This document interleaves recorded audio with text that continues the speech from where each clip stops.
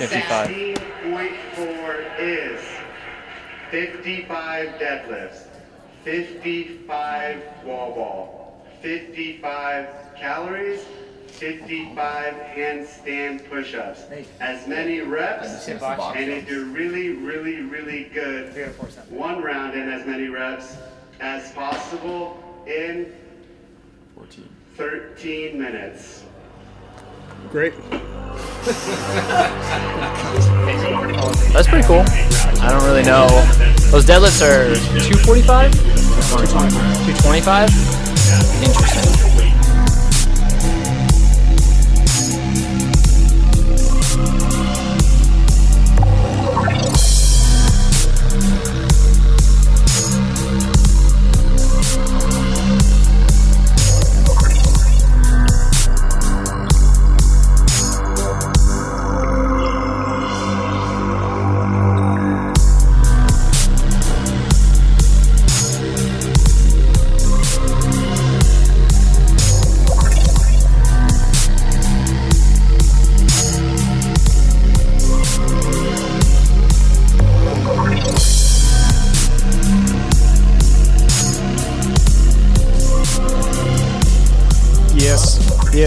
Yes, 22.4, week 4. It's the Open. Project Badass. You ready?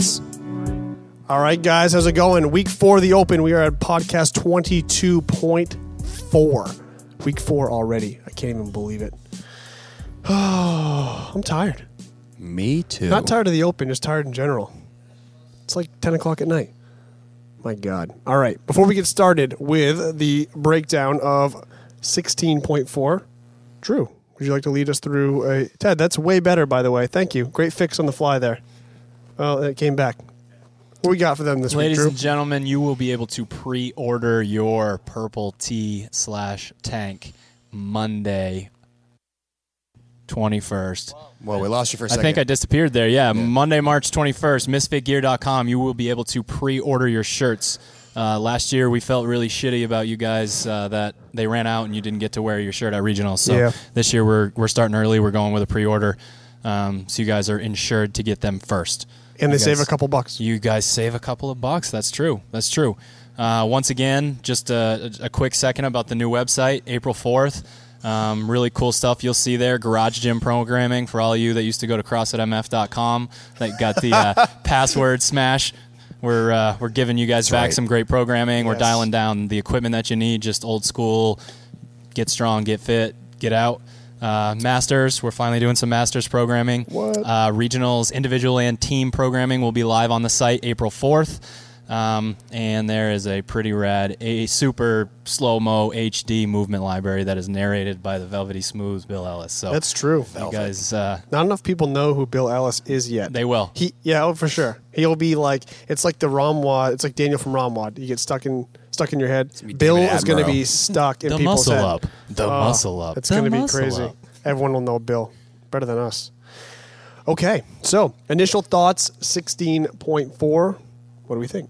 It's all about the handstand push-ups. I mean, we just watched Joe do this workout. It turns out that, you can go at a decent clip to the other movements, but you don't have to kill them as long as you have good handstand push-ups. So I think that your pacing strategy needs to be whatever allows you to do the handstand push-ups and get through them if you have intentions of going to regionals. All right. In terms of, we're getting down to that point in the year where we're really focusing on those fringe athletes, the athletes in the, 15 to 40-ish range. You better be pretty comfortable from the beginning to when you get back to the deadlift bar, then ready to get to work. I think that is mentally where you need to be. You need to be ready to cruise, and then you need to be ready to go. Just not care what your body feels like, what happens to it, just go. So after you finish your 55 push-ups, whatever's left, you just go for it. Yes. Yeah, Joe just said to me, Joe Silvestri just said, get through the handstand push-ups, then deadlift to your back breaks. So, it's pretty good strategy. It's funny because I was just texting him, and that was what we decided on. So, I agree with both you guys fully. The only exception, and I'll add this is more for like the high-level competitors, is, you can kind of pace and break things up to get to the handstand push-ups to make the difference, but every high-level competitor is going to pace and break things up. So whoever has the best pace and crushes the handstand push-ups is going to be the one getting those really crucial extra points in week 4 that, if you're 30 points out of first or out of qualifying or wherever you are on the leaderboard, if you need to make a jump, this can be a workout that you can probably push yourself a little harder, knowing that, I don't know, maybe you're really confident with the handstand push-ups and maybe that can be the separator. But just if you're in a good position, you probably can play this pretty comfortably if you know you're good at handstand push-ups and be really confident with your score. But there is room, I think, for those people who are trying to make to the next level to push and get somewhere with this, I think. There's a lot of room to, I think a lot of room to climb in this workout. I think that second set of deadlift, if you're a good deadlifter, you can get through that and have a potential to get to those wall balls. So like Seth said, if you can find a good pace and push yourself, give yourself enough time to get to deadlifts again, and I think we'll see some people push into the wall balls again. So for sure. Okay, so let's talk about actually pacing. What's the best way to approach this? I mean, we have some people who are going to say, I'm going unbroken as long as I can in this movement. Some people who are going to really chop this up small from the start. What do you think? I think it's really midline intensive. So if you have an athlete who can't control their midline or chooses to go too big in the deadlifts early on, and they suffer on the rower, then suffer even worse in the handstand push-ups, put them in a hole. So finding a ability to break up the deadlifts to a clip where you can keep your midline tight, so that when you get to the handstand push-ups, you're still able to reach that spot, up on the wall over and over again. I honestly think that, obviously with this workout, just, I don't want to say it's slow, but it just has kind of that like moderate pace feel to it. Being the type of athlete that can commit to decent chunks of movements, but not huge sets with short rest. Being able to tell yourself, because I have to be able to hold this midline in the handstand push-ups to stay tall. Can I do 8 deadlifts when I really want to do like 12 and get right back on the bar, right back on the bar, just like staying within that. You go over to the wall balls and you're kind of thinking to yourself, oh, my leg's here, I'm going to the row, I'm doing this, I'm doing that. I don't see anything wrong with, 20, then some 10s, sets of 50, whatever. But, if you come up with the idea that you're going to break it up a ton and then you just stand around so much in your breaks, it just doesn't work. So yeah, I think people have proven that if you're experienced and if you do commit to getting back to work, you can break up any workout into very small sets and be successful. But that commitment is a whole nother level that we're really not going to get into too much tonight. That's a whole nother part of your mental game that has to exist in order for you to be successful with that method. But having said that, I do believe people can break things up into very small sets like they were able to do in the chipper in 2014, I think it was. Yeah. People got away with like sets of 5 on toes to bar, singles on clean, sets of 5 and 10 on wall balls, just pacing. Muscle ups. Just pacing out the entire thing. To me, this is very similar. The deadlift is a different component in itself. Once, that's the most taxing movement there is kind of in our sport. So once the deadlift burns out, you really can be in trouble. But with 225, I don't worry about that so much for the high level competitors. That's, they've done workouts with clips of 75 of those. Yeah. And you're still, some may still fade a little bit. I don't worry about it as much as if it was 275, 315, we'd be talking about a whole different thing. I think that those with the right mental attitude, the right approach, can break this up into very small sets, especially if those tough athletes may not be the best at the handstand push-up. I can think of 2 in particular that I coach that I would say, you guys' engine's so good, you can kind of coast through this, break this up, and when you get there, focus all your energy on getting through these really smart, really smooth, and that's going to be the difference maker for them getting to the next level. So I see that as a potential way to approach this if you're really confident to committing to very short rest between the sets. Yeah, I think if you break this up, you have to keep those rest periods short. I think, a lot like the cleans in that same chipper in 2014 where you clean the bar, drop it, pick it right back up. It's probably not the same exact tempo, but very similar. You're not going to walk back from the bar, chalk your hands up, stare at the bar, walk back up to it, deadlift it. You're going to drop it, stand over it, and then pick it back up. 5 deadlifts, dropping it, and then resetting and pulling 5 deadlifts again, dropping it. You're still going to burn out doing that through 11 sets, just like you're going to burn out a little bit trying to do 5 sets of 11 or whatever your goal is getting into it. It's about keeping that heart rate down and do those big sets in that long amount of time under tension with the bar. Even at 225, spike your heart rate up from the start so much that it makes everything else a little more difficult. I don't know. Do you think there's someone that opens up with like a set of like 20 or 25 deadlifts? Someone? Yeah, like tons of people, right? Some of your athletes put it out there. Like, would it be smart for some athletes to start with a big set and then go to small sets, or do you say small sets from the start? I don't necessarily say small sets from the start. I don't think there's any need to crush a big set from the start. I don't think it proves anything. I don't think it sets you apart enough to make it worthwhile to start that way. I think that's a poor idea to jack your heart rate up and mess with your grip and mess with your posterior chain in the first set of a workout. I think that's really stupid, basically. Right. And even at 225, I mean, you know who would argue with me about that? It's not a big deal, right? Not you and you know who else, right? So he's going to say, oh, it's easy. But yeah, it is easy. But is it still easy when you're feeling that the rest of the workout in? You know what I mean? So anyway, that was too long. Okay. On to wall balls. On to wall balls. Take it away, Drew. Back to the deadlift really quick. All right. Resetting allows you to reset your hip angle, your low back, your scaps. It allows you to get back in a good position. So let's say that set of 20 that you wanted to do took 1 second faster than you dropping and picking it back up and having that reset, which allows you to go from, a lot of people that deal with low back issues in pulling and squatting. Yep. So if we go from the deadlift to the wall ball, you have to be conscious of that. In terms of the wall ball is such a mental movement. Physically, not that hard for most high-level athletes, but it's very mental. It's slow. You start to get a little bit of a burn going. People don't want to do it. I say you drop the wall ball a couple of reps before you want to, and there's really just no rest. You reset reset your squat, you reset the way you're holding the ball, you reset kind of the whole system, you take that deep breath in between, and you get back into it. And obviously in terms of technique, this is not the most technically advanced movement. We spend a pretty decent chunk of time on it sometimes at training camp. We do. But, bouncing out of the hole is huge. And staying upright. And because you don't go back to the legs soon, you really got to get the legs into it. Heaving that ball up there and really fully extending your arms might not be your best plan. When you're talking about dropping a couple reps shy of your set, when you would start to feel it, what is that set for a lot of athletes? Like, is it 10? Is it 25? Like, I know it varies athlete to athlete, but there's got to be there must be some sort of general guideline you're thinking about. Yeah, I'm thinking if you're normally in a workout going to walk over and do 30, you drop it at 25. Or if you're a 25 guy, you drop it at 20. I don't really think there's any reason to go down into 10s on the wall balls at the beginning. That first set usually feels pretty good. Yep. But it's going to depend on the athlete, obviously. Yeah, I was thinking somewhere between 20 and 25 to open up, and then 10s after that. Again, if you do your 25, you drop the ball, you quick shake, you do 10 wall balls. That's 15 seconds or so each set of 10. Yep. Not even. So I think again the workout was one of the lost in the handstand push-ups. So staying quick on that and getting yourself plenty of time to get to the wall is going to be important. Yep. When I write wall balls into workouts, I put them in my category of monostructural work. So I know it's technically a weightlifting movement, but because we've gotten so good at a 20-pound ball to a 10-pound target or a 14-pound ball to a 9-foot target, it almost becomes automatic.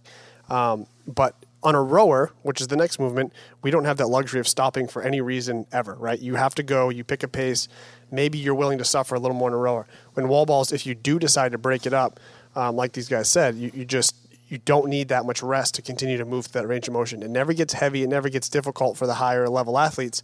But if you feel that heart rate start to get out of control, if you feel like maybe it's your anxiety that's catching up with you, you're anxious in the middle of the workout and you just kind of feel out of control, this is the perfect point before the row to take an extra break, knowing that you're going to have to sit on that rower for 2 to 3.5 minutes, depending on who you are, or more than 2 minutes, 2.5 to 3.5 minutes. Yeah, I think about the 2014 chipper was 60 calories. That turned it up for most athletes between 220 and 245 for the guys, and then girls were closer to 3. I was closer to 4. So what do you? Not saying anything. Come on. I won't say anything. Thanks a lot. 4 was a good pace. Get me fresh with those. Get me fresh. All right. So the row. In my opinion, you don't have to crush it. This is like what we talk about with camp. We talk about technique a lot, and technique's important, and I'm sure you guys will cover that in a second. As far as pacing goes, it's not that beneficial to beat somebody off the rower by 10 or 15 seconds just to get off the rower and stand there and catch your Just like breath and Jackie. be beat up for the wall.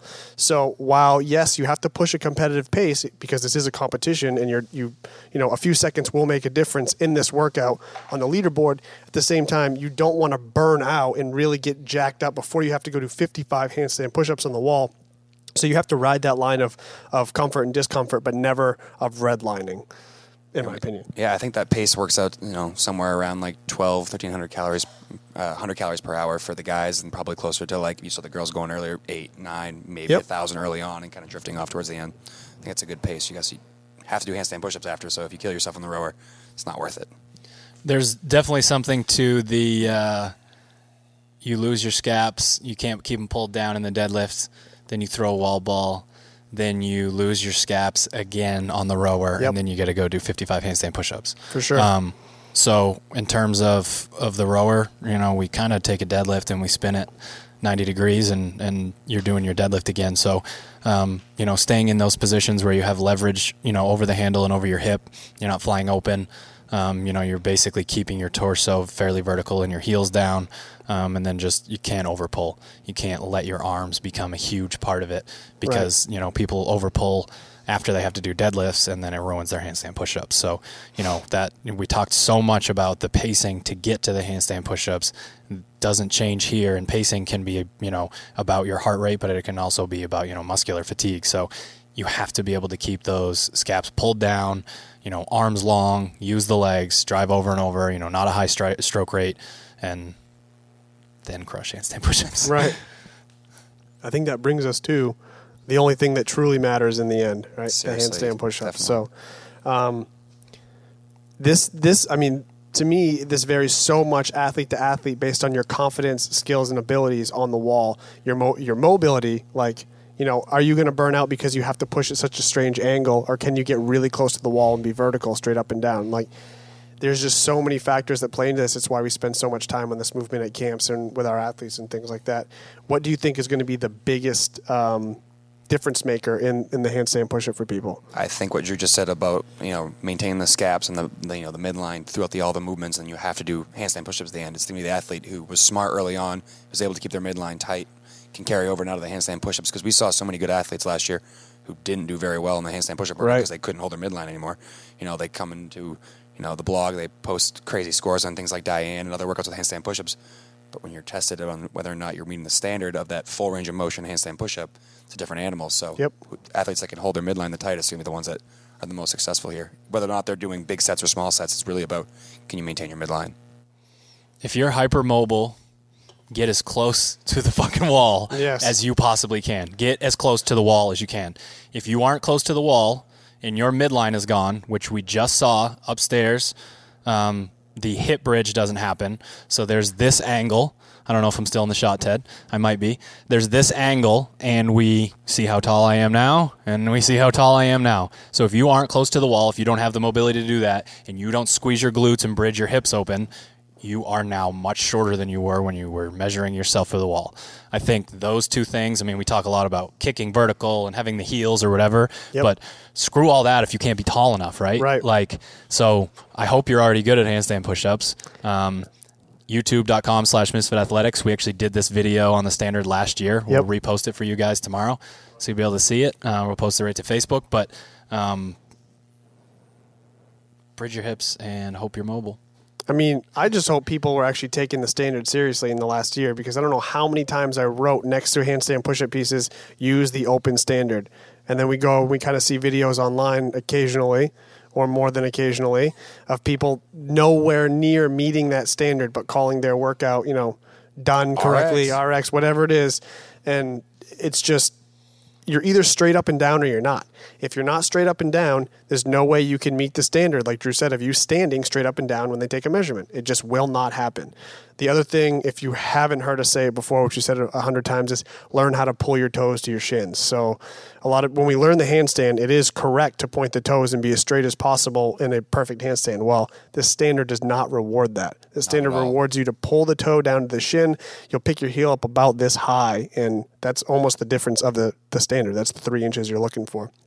Just learning to pull that toe to the shin as you extend up will add an extra couple inches to your overall Yeah, I mean, movement. along with like things like squeeze your glutes, squeeze your quads, like things like that are going to help. But Yep. yeah, that heel thing is a huge difference maker. I mean, if you just have the athlete pull your toe to your shin, and then making sure that you reach the apex of your handstand push-up at when you're stalling the wall. Because we saw a lot of that last year, where an athlete would get to the apex of their handstand push-up, already be falling down for Right. the next rep, and before their heels meet the wall, and their heels are already sliding below the line. So making sure you get to the top of your handstand push-up, on the wall as opposed to as you're falling down for your next rep. Just reminded me of one more thing too. The time under tension on the wall. I think we'd all agree that it's better to go fast, like repetition wise, as opposed to trying to hit that perfect rep over and over again. If you don't have the standard down, you got to practice the next day before you really take this on, because if you just kind of kick up once and come back down, like we saw Sarah do in the open announcement a few times, that's great for one of the fittest women in the world. That's not great for you on your shoulders to be in that tripod position on your head or extended up, pressing longer than you need to through the floor to try to meet that standard. You need to figure out how to do it soon so that you can rapid fire these handstand push-ups. Before you get too fatigued, you need to kick down and take that rest before you go back up. It is super easy to burn yourself out doing 55 handstand push-ups, especially if you're doing them wrong and if you're taking too much time for each rep. It has to be rapid fire reps to make this work. Totally agree. I mean, that's the strategy I employed last year when I did the power clean handstand push-up. I didn't do big sets. I don't think I did anything sets bigger than like 7 reps. Did it small sets, able to get a good score because I didn't when I came down. It was because I was going slow. I'm not going to spend any time fighting for that extra rep. It makes sense to come down, shake it out, and go right back up to that next rep. Right. Anything to add? Yes. For the people that do struggle with the shoulder mobility, what we see is the athlete pressing here. So they get back behind and they stay almost in line with the wall, and then that's where that overextension shortens the distance between your shoulder and your foot because you have that banana shape. So if you're pressing, make sure that if you're dealing with mobility issues that you continue to get your head through your arms. You don't need to poke it out through, touch your chin to your chest or anything like that, but make sure that that pressing range gets you back into a position where you can personally get into a straight line. Because if you start doing this, you're going to overextend. There's really no way not to do that. Absolutely. Well, I mean, that about covers the movements that we're going to see and deal with. Prediction time. Yes. 220 is a full round, correct? 220 is one round. Man, I feel like we're going to see pretty close to 300. I feel like you're going to see an athlete get back to the wall balls and get a good chunk done. If I had to guess, let's call it 20 wall balls in the second round. 295? Yeah, So 295. if you finish the wall balls, you'd be at 330, correct? If you finish the wall balls, you're at 330 in the second round. Yes. Okay. Yes. So what'd you say? I said 295. What do you think? 305. Wow. 5,000. I'll say 311.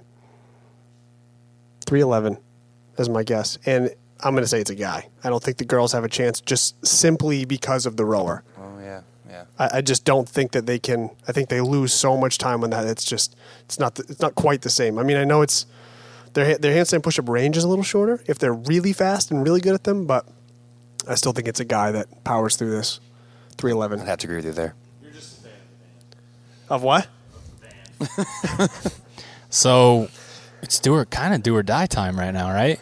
Like, if you have a spot, you Don't can lose it. still fucking lose it. And if you don't have a spot, you can still get it. But time is, it's like 1 second away from being gone. Yeah.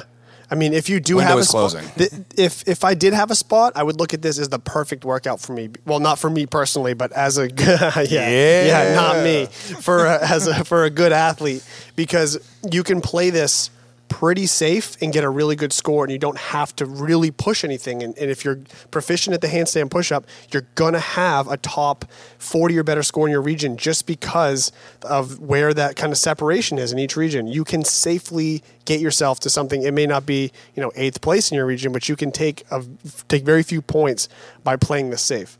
Is that the right thing to do? I don't know, but I'd be happy as an athlete to see this over something that's a little more volatile, I think, especially more than a Box jump, deadlift, increasing ladder from 2 years ago. That would definitely make me feel very uncomfortable. And there's no 1 rep max lift after this, which completely blows up the leaderboard and shakes it up. So I'd feel really good if I was already in position. If I needed to make a move, I'd be making my move this week. What do you think about multiple attempts on this workout? No big issue. Good question. I mean, I think this is a little bit more taxing No than big the issue.